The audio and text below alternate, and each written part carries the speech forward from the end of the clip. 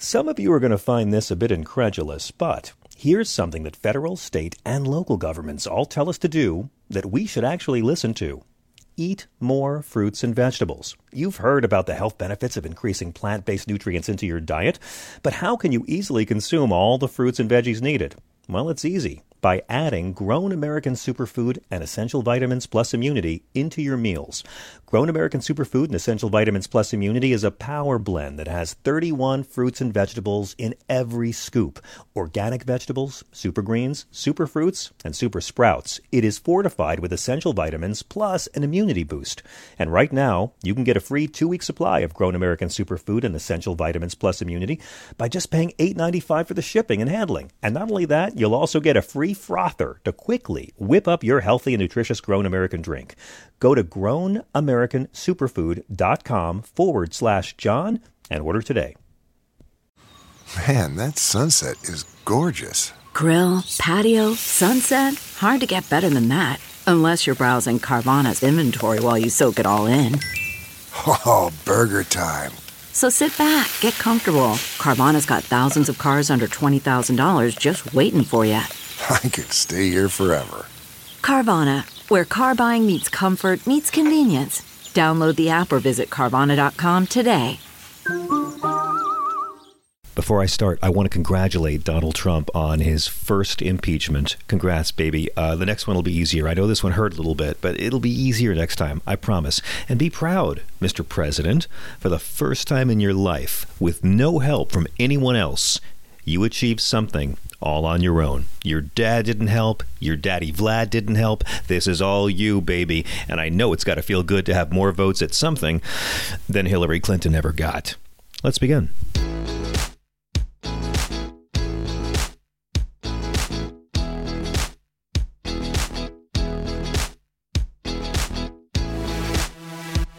Welcome to the Sanity-Cast Christmas Holiday Spectacular with Thom Hartmann. I'm John Fugelsang. This is the podcast about how to stay sane when the country has gone completely batshit and the Christians have elected Caligula. It's all about the very fine art of giving a fuck. And you know, some people accuse me of being way too into impeachment, but I'm not. I only like it for the articles. Now, during the impeachment hearings, there's a lot to cover, but my favorite moment was when they actually compared Donald Trump to Jesus. Yeah, for those who don't know, and remind your racist uncle at Christmas time, the only thing Donald Trump has in common with Jesus is that they both hung out with hookers and used ghostwriters, okay? One takeaway from the entire impeachment, just remember this. Impeaching a president for bribing and shaking down an ally and obstructing the investigation so they can cheat to win an election is not partisan. It's constitutional. Defending that president is partisan. And let's not also forget, he's the third impeached president, but he might be the first to really totally deserve it. It's actually good to remember this impeachment is more popular among American citizens now than the Revolutionary War was among American colonists. And now let's shift to the holidays. I want to wish, just take a moment and wish a very happy holidays to all of our right-wing friends who are so upset about the war on Christmas. I'm worried about you guys. It's Christmas time and you're not very merry. Because, you know, every December for years now, Bill O'Reilly and Glenn Beck and to a lesser extent Tucker Carlson, even Laura Ingraham. I got a satellite dish to watch her show in the original German. And the American Family Association. They've all been whipping you, right-wing loved ones, into a frenzy every year because Christmas is under attack from secularists and atheists and liberals and random nameless non-Christians. And the proof is that businesses aren't saying Merry Christmas anymore. They're saying happy holidays. And I know President Trump promised to make this go away. And he tells you you can say Merry Christmas again, but somehow, when you look around, all these stores, they're still doing it. American Family Association even lists businesses like Barnes & Noble and Radio Shack that Christians should boycott because their advertising says happy holidays instead of actually invoking Jesus's birth to sell you the 50 Shades of Grey novels and flat screens. Yeah, on my own block, brothers and sisters, in New York City, there's this combination head shop and porn emporium with a happy holidays sign in the window. And I went in to complain But they told me something interesting. I didn't even think about it before. They told me that atheists and non-Christians buy porn and drug paraphernalia too. The folks at the head shop porn shop said they were trying to be inclusive for all their customers by extending goodwill to everyone buying dildos and bongs this time of year. Now, I'm not going to try and convince our right-wing brothers and sisters that the war on Christmas is a big racket where a majority gets upset because they're being forced to be considerate to minorities. You know, you can try this with your relatives who believe this garbage. You can tell them that by protesting happy holidays, you're confusing Christianity with Christian supremacy. And, you know, they're not actually spreading the gospel of Jesus's teachings. They're just imposing their taste on other people. And they could fight for us to be a real Christian nation by advocating for the poor and the sick and the least of us. But if you try and do that, of course, certain Christians are going to call you a socialist. So just get angry about Jesus's birthday. You know, you can tell them that the Glenn Becks and the Bill O'Reillys and the Tuckers trot this war on Christmas crap out every year for one reason. It's good for ratings, while they take money from advertisers to air commercials that still say Happy Holidays. Remember back when they used to say Season's Greetings? Remember those days? I always found that kind of clunky, but nobody ever got offended by it. And you know why? Because we didn't have right-wing media that had figured out a way to control people with faux outrage yet. I could tell you it seems more than a little creepy to hear these right-wing media folks warning a comfortable majority that their way of life is at risk because of an evil, spiritually inferior minority. I mean, you could actually take any Eichmann speech and replace the word Juden with secularist, and, you know, Glenn Beck could read it, and he'd probably, I guess he'd be confused by the references to Poland, but he'd be making the same point. Look, I could even tell you, right-wing loved one, that the entire holiday is kind of crazy to begin with. Christmas is when we give material possessions as gifts to celebrate the birth of a guy who renounced material possessions. December 25th isn't even really Jesus' birthday. When the Roman Empire co-opted Christianity, they chose that date because it was already their feast of the Roman god Mithra. Now astronomers think Jesus may have really been born in June. And you're not angry over that? I mean, that should offend you. They're actually saying Jesus is a Gemini. I mean, I guess that would explain the whole temple freakout episode. But I'll just put it this way. Loved ones of the right wing who are offended by happy holidays, why do you hate capitalism? You see, when a company chooses to say happy holidays instead of Merry Christmas, they're only trying to be considerate to as many people as possible because that's good business. The only sin they've committed is attempting to not alienate their non-Christian customers. It's kind of a rare example of business aligning with Jesus's teachings. They're trying to maximize their profit, but you see, at least they're doing it by being nice to people. Happy Holidays is just an attempt to express love and goodwill to everybody, not just the people in your own club, and to wish joy on those of different faiths or unbelievers as much as you would wish it on your fellow Christians. See, that's the kind of wish that doesn't draw lines. It doesn't elevate your beliefs over somebody else's. It's a greeting that just wishes happiness to everyone. And that's why Happy Holidays is a lot more Christian than Merry Christmas.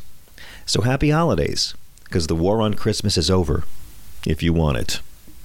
I'm so thrilled that our holiday spectacular has as its guest the great Thom Hartmann. He's just a magnificent broadcaster and author and public speaker. He's been hosting the nationally syndicated show, The Thom Hartmann Program, since 2003. He hosted a great nightly TV show. This man's a bodhisattva. To me, he's just so evolved morally and mentally, and I'm a complete groupie when I'm around him. It's actually embarrassing. We were on a panel together for the end of the year and end of the decade at SiriusXM. That's a cool special that's going to be airing all over. And after the panel, he invited me to come on his show, and I did. And afterwards, we had a talk about pretty much everything. And Thom Hartmann is a radio host who's so brilliant that if I'm in a car listening to his show, this is true, I always keep a notebook and pen handy because I know I'm going to have to pull over to the side of the road and write down something brilliant he just said. I really hope you enjoy it. I'm thrilled to present a conversation with Thom Hartmann. Thom Hartmann, what a pleasure. Hey, thank you, John. It's great being here with you. Oh, thank you. It's really an honor. You are someone who has consistently been there for me when I need to have myself recalibrated mentally and emotionally and historically. Mm-hmm. And I'm curious, since what happened in election 2016, have you had moments of despair, moments of shock, moments of just complete dismay, or are you able to put all the madness, all the gaslighting, all the rank fuckery we've seen into some kind of context? Yeah. I haven't. Despair is not something that I have experienced in a long, long time. I have basically since I was a teenager, I think, and part of it is probably because, I lived through a period of time, and I was right in the middle of it, the late 60s, where I've been arrested a couple of times. Mm-hmm. I was in SDS. We had the one guy who was always yelling that we needed to be burning down the ROTC building. We later learned was a state cop. Wow. I had a friend who joined the Weather Underground and ended up in prison for years. I knew someone who knew one of the people who was killed at Kent State. I mean, they were trying to kill us, right? I mean, and I'm not just talking about, the cops who infiltrated us, who wanted to get us into conflict situations. I had friends who died in Vietnam. They killed 56,000 of us. And probably half to 3/4, maybe even more of those 56,000 people who died, Americans who died in Vietnam. There were 2 million humans who died in Vietnam, or as a consequence of that war in Laos and Cambodia as well. Mm-hmm. Were of my age, more or less. In '68, I was 17, and I lived through that, and I saw America wake up from that. And I get it. It wasn't World War II. It wasn't the Civil War. Well, World War II wasn't so much of a crisis for America. It was just a challenge. But right. The Civil War was a real crisis. The Great Depression was a real crisis. And there have been other, the Panic of 1895 and the Panic of 1846 mm-hmm. and the Great Depression of 1837 and whatnot. But having lived through times of extreme turmoil, I mean, in ways that I don't think that we're quite at yet in some ways, and we're way beyond in other ways. Right. I've never felt like giving up. I've always felt like the ideals of the Enlightenment, the ideas that John Locke laid down in the 1780s or 1680s, and the battles, that came out of Hobbes in the 1630s, first making this wild suggestion, and he was the tutor to Charles I, and making this wild suggestion that people could actually govern themselves, on the one hand, mm-hmm. which kicked off what we call modern liberalism now. And then also in Leviathan, Hobbes saying, and without the iron fist of church or state, that's right. Man reverts to his natural state, which and there's no arts, no letters, no motion. I forget the whole long list, and then it all wraps up with life is nasty, brutish, and short. And then Locke came along, a generation later, and said, no, not necessarily, and he had Rousseau in there with the noble savage saying, no, the natural state of man is not, or humankind is not evil, and doesn't need the iron fist of church or state. But, Locke saying we can govern ourselves, that happiness is actually an intrinsic right. And that, Jefferson took Locke's life, liberty, and property and converted it life, liberty, and happiness, but he got happiness from Locke. Locke wrote about that at some length in his 2 treatises on government. And then Jefferson took that, and that whole revolutionary era, there's an extraordinary new book out, just came out in the last few months. It's called America's Revolutionary Mind, as I recall. Mm-hmm. And it was about how that generation that came of age in the 1860s, 70s, and 80s was profoundly politically and psychologically different than the generation that preceded it, much the way that the generation of the 60s was. Right. And I think we're seeing that again now in the millennials. I don't know if you're familiar with Strauss and Howe and their fourth turning theory, that there's 4 generations that constantly repeat throughout history. Yes. And So anyway, this is a long answer to a short question, but the bottom line is that I see all this in that context, and I think that ultimately it's going to go one of two ways. The crisis comes roughly every 80 years. And the last crisis was the Great Depression of World War II. The crisis before that was the Panic of 1856 and the Civil War and the Dred Scott decision. The crisis before that was the Panic of 1770, followed by the Tea Act and the Townsend's Act, the intolerable acts in aggregate that led to the American Revolution. And so we're in the 80-year zone. We're due for a major reboot of our culture, our society, and our politics. And on the edge of being overdue for it. And the thing that haunts me is that in 1932, the world was racked by the Great Depression. Germany was hit every bit as hard as we were, in fact, harder because of the Treaty of Versailles. They had Hitler, we had FDR. And we know how that worked out. Yeah. And that's one of the reasons why I think this election is probably going to end up being the most important election of the last, since FDR. Because if we end up with another 4 years of Trump, I don't believe our republic will survive. I'm that serious about it. I think that we will follow Viktor Orban, and I've got a piece coming out about this next week. He changed the Constitution. He stacked the courts. He basically gerrymandered the entire country so that his party, Fidesz, will always have a 2/3 majority. His oligarch buddies have bought all of the media. There is no opposition media left anymore. They tolerate opposition parties so they can pretend they have a democracy, but they're just voices screaming in the wind. And we're moving in that direction. We're moving in that direction really rapidly. And if we don't end up with a politician, we were talking earlier about base strategies. Right. If we don't end up with a politician who has enough fire in her belly or his belly, and enough courage of their convictions to do what FDR did in the face of not just death threats, but 500,000 men organized by the DuPonts with Smedley Butler to literally take him out of the White House. If we don't do that, I have a lot of concern. I don't have despair. Okay. but I have a lot of concern because the end of the story for Hitler and Tojo is well known. I think that, Locke's fundamental, that's the first time in 10,000 years that it really played out in a way that you could argue was worldwide. Absolutely. You had the Greek Republic, you had the Roman Republic. Those are the early experiments, but there's a lot to unpack there, and obviously I draw comfort from the fact that sometimes the stupid is stronger than the sinister. Yeah. Hey, let's fire Comey. Let's invade Russia during the winter. Right. These evil guys surrounded by yes men just make stupid choices.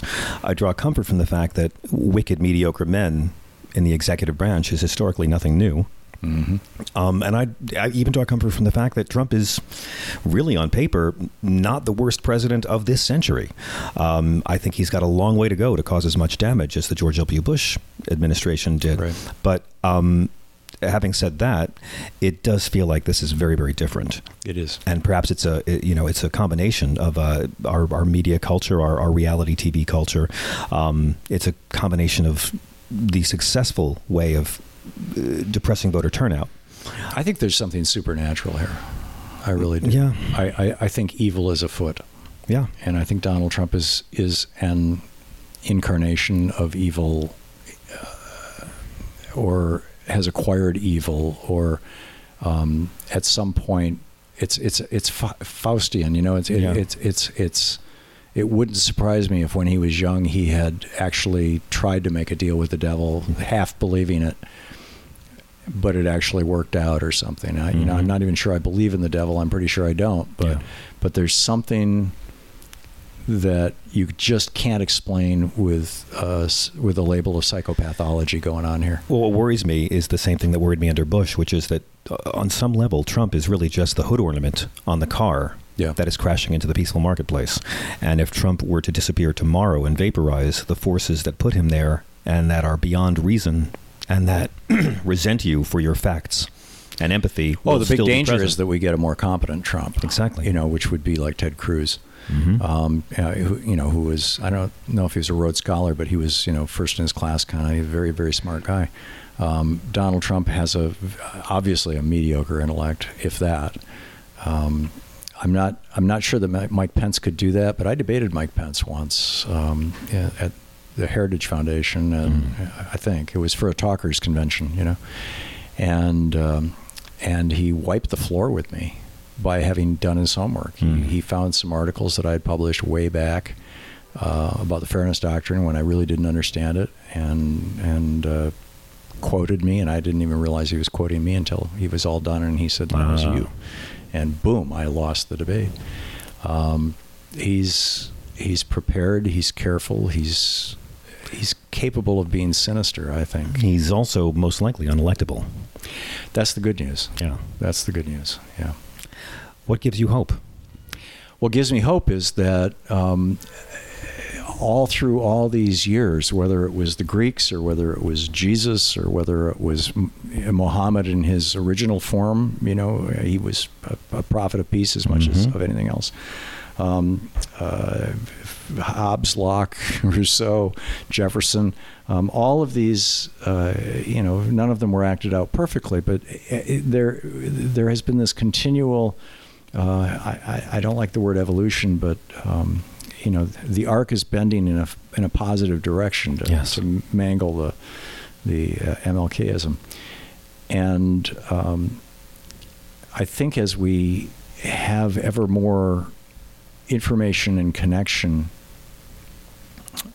if we can keep the malign forces at bay, and this is my big concern about Facebook, for example, right now, and why I wrote that recent piece saying that they should be broken up or nationalized, or the government should offer a competition or something. I mean, it's just it's reached the point where it's dangerous to our body politic and our mental health. Were you shocked by the news? Go ahead, please. By what?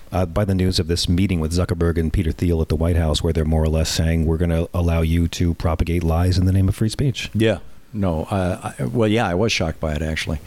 And I was not surprised that they tried to keep it hidden. They tried to keep it covered up. Yeah. So, are we in a constitutional crisis, or are we in a constitutional challenge? I think we've been in a constitutional crisis hugely since 1976, when the Supreme Court in the Buckley case said that bribery is legal as long as it's confined to politics. Yeah. And that then opened the door for big money to buy and own Ronald Reagan and put him in the White House. And it's been off to the races ever since. And, everybody points to Citizens United, but Citizens United was just a recodification of Buckley. True. And that, I think, is the real constitutional crisis. I just wrote a book about this, the hidden history of the Supreme Court and the betrayal of America. And that's one of several betrayals, but it was like the major betrayal of our lifetime. And I think that if that decision is not overturned, then we are on the road to Orban's Hungary. Do you think there's a chance that we would see in America with publicly funded elections in the next 100 years? There was a Democratic debate this week, and I think everybody on the stage was in agreement that, money shouldn't be speech. I think that if we can get a Democratic House, Senate, and White House, there's a possibility. How big a factor? That's the cancer at the core of our democracy. Oh, I agree completely. I think money in politics is the square root of all of our social ills, from poverty to exporting warfare. Yep. Would you say that the Electoral College presents an existential threat to the Republic in terms of the minority controlling the majority and the will of dead slave owners getting to pick the president? Yeah. Well, the Electoral College is why of our first, I think, 13 presidents who weren't named Adams all were slaveholders. Yeah. It's certainly a problem. And the Republicans, since they've gotten computers, have learned how to. It's just the same thing with gerrymandering. They've gotten surgical about this stuff. They've gotten really, really, really surgical about it.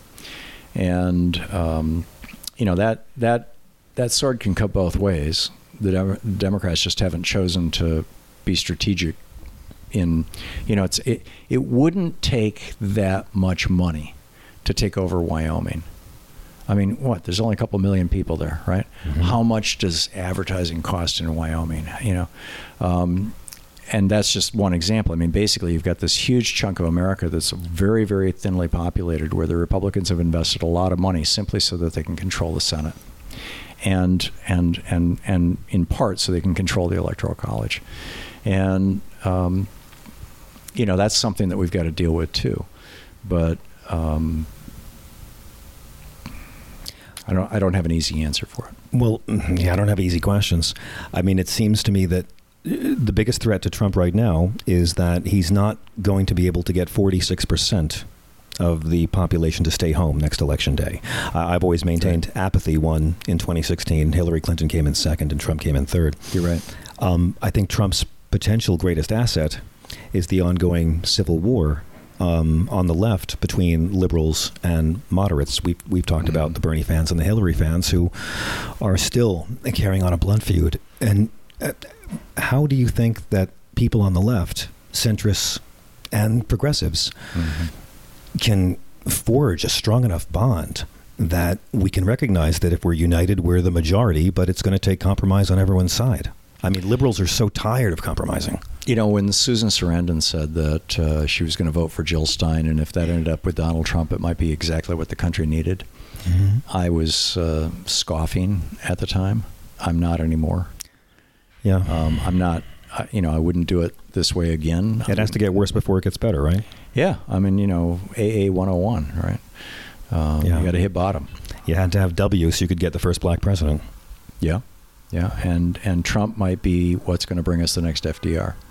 And typically, though, what it is major economic crises that reboot systems. Correct. And from this 1770 to 1856 to 1929 to whatever's coming down the road. I mean, right now you get the Fed has put now $4 trillion into the repo market, which should be all banks, but the banks are saying no, we're not going to play. This is crazy. Yeah, they're buying hundreds of billions of dollars worth of bonds now every week, which we used to call quantitative easing. They don't like to use those words anymore, so they're just saying, yeah, it's just a bond purchase. They're flooding the market with cheap money, and it's the only thing that is holding things together. Thom, I could talk to you all day, and I'm sorry you've had like a couple of phone calls during the course of this interview, and I appreciate it so much. No, it's all good. We can go as long as you'd like. Well, I just want to ask you one more question then. When folks are talking with their loved ones and they hear this argument that it's the strongest economy ever, I usually come back with saying, well, please name one Obama economic trend that Trump reversed rather than continued.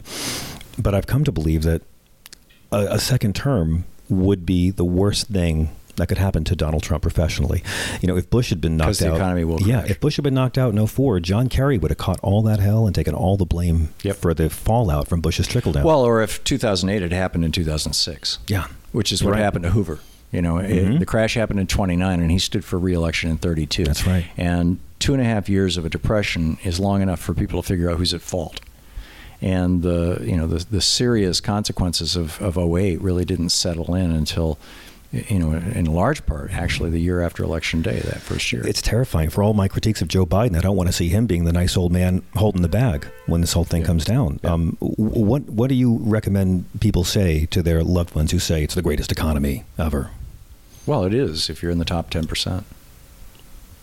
I mean, sure. For 69. people on the bottom 90%, wages are still where they were. In fact, they're below where they were in 68. Yeah. The minimum, if you were to take the 68 minimum wage and minimum inflation adjusted, it would be $22. Yeah. The minimum wage buying power is at its lowest since the late 60s. Yep. And I believe it's 69% of us that only have $1,000 in a savings account. Yeah. Wouldn't surprise me. So it seems like this country, I fear, is becoming a game show called Food, Medicine, Rent, Pick Two. Right. And yet, I don't want to be on the side rooting for an economic crash because we saw so much suffering that happened the last time. Yeah, yeah. I feel very ambivalent about the whole thing. I wrote a book. My proposed title to Hachette was the Coming Crash. Yes. They titled it The Crash of 2016, so the book is no longer in print. But it describes exactly what's happening right now, and I believe what's going to happen over the course of the next 24 months. This makes me I guess, scared and hopeful. I mean, when Bush was reelected, it seemed like the end of the world for so many people, but it did allow things to get a little better, or at least stabilize. And I mean, Obama never claimed to be a great liberal, and it does seem that right now there's enormous energy and popularity among the two genuine liberals in this race. And I do believe that the worst nightmares of the oligarchs of America, as I've said to you before, are conservative folks actually hearing Bernie Sanders and Elizabeth Warren explain how the game is rigged against working people at length. Right. And that's why you almost never hear them on network television. Yeah. They're not mentioned in polls when Bernie's leading, as we don't hear about it. Yeah. And it's simple math. If you were simply to add together Bernie and Elizabeth Warren, just add their numbers together, it's a plurality. It's a clear plurality, and it's almost a majority. And I think as time goes on, if they don't get Howard Deaned, Louise and I were watching Hardball. Chris Matthews was interviewing Howard Dean. This was at the top of his popularity. I remember this interview. And Chris said, what do you think is one of the most important things economically? And Howard Dean said, we need to break up the media monopolies. And a week later. Right, exactly. I was working at CNBC at the time, and I couldn't believe he said it. Yeah, and Chris Matthews said, well, wait a minute. This is on, NBC is owned by General Electric. Are you saying that we should be divested? And Howard Dean was like, yeah, media companies should be media companies. They shouldn't be part of General Electric. And I turned to Louise and I said, he's toast. Yeah. A week later, the Dean scream. The audio Dean scream was literally created by the media. Yeah. The audio. They played with the equalizer and they just put it out there. Yeah. Yeah. So they took him down, and that's the one thing that I worry the most about with regard to either Bernie or Hillary, is that the media will assassinate them essentially. Politically, crucify them might be a better way of saying it. On the other hand, I mean, the other thing that we have to keep in mind, and this is what I kept telling people, when Hillary won the primary, and I spent the rest of that year campaigning for Hillary on my show. Me too. Is that Franklin Roosevelt? You know what his campaign promises were? He was going to cut tariffs and balance the budget. Those were his campaign promises. Yeah. I mean, that's what he ran on. He didn't run on the New Deal. He didn't run on the WPA or the CCC or the TVA or the REA. LBJ never planned on being a civil rights icon. Yeah, exactly. In fact, LBJ had a long history of being a Southern white cracker, of a racist of the worst kind. He wasn't John Eastland, but So even if we end up with a so-called moderate, even if it's Buttigieg or Klobuchar or Joe Biden for that matter, when the shit hits the fan, it's entirely possible that they'll rise to the occasion. And I'll take a tourniquet over bleeding out. There you go. Thom, it means so much to me that you're joining us. You've been one of my favorite radio hosts. I think I've always said to you, my one thing I say when I talk about the Thom Hartmann program is, if I'm in a car, I have to have paper and pencil next to me so I can pull over and write down what you say. And you've given inspiration to so many people. I'm one of the people who first discovered Bernie Sanders when he did your show every week. We're at the Christmas season, and I'd like to finish by asking, what does this time of year really mean to you, and what does Christmas at this point in your life really mean? It means hope. I think that's the essential message of Christmas, hope. What an honor, Thom. Thanks for joining us. Thanks, John. Here's a question. Do you feel younger than you appear? Do you ever look in the mirror and say, wait a second, I don't feel like that? The under-eye bags, or maybe it's the crow's feet, or maybe it's the wrinkles that can add years to your appearance. Look, looking your own age is great, and feeling comfortable in your own skin is important, but there's always that sting when someone thinks you're older than you really are. You just some days you can't take that crush to the ego. Some days it makes your confidence level plummet. It's okay. It's human. Let's talk about a quick and easy fix. Plexiderm, a clinically studied serum that visibly eliminates wrinkles, crow's feet, fine lines, and under-eye bags in minutes. That's right, I'm talking minutes. Exactly what you need to win the battle against Father Time and restore your confidence. Look, don't believe it? I didn't either. Until I tried it. I have massive bags under my eyes, like Mario Cuomo level, like I'll try to store them in the overhead bin on the plane. Now, within minutes, I tried it, and I couldn't believe how different I looked. And it's the holidays coming up. You're going to have to be in a lot of pictures. Maybe you need this kind of fix. Plexiderm goes on clear, so no one will know you're using it, and the effects last for hours. Go to tryplexiderm.com and use our code SEXYLIBERAL for 50% off plus an additional $10 off. That's right, 50% off plus an extra $10 off. This offer is also available by calling 1-800-685-1292 and mentioning code SEXYLIBERAL. Plexiderm is backed by a 30-day money-back guarantee. Visit tryplexiderm.com today and use the code SEXYLIBERAL at checkout. That's plexiderm.com, code SEXYLIBERAL. My thanks to the great Thom Hartmann. Robert Reich was just throwing down some wisdom about this, and he pointed out when Trump and Republicans passed their signature tax cut in 2017, they claimed it would boost worker paychecks, supercharge economic growth, and spur unprecedented business investment. 2 years later, every one of those promises has been a complete bust. More than 60% of the tax savings went to the top 20% income bracket.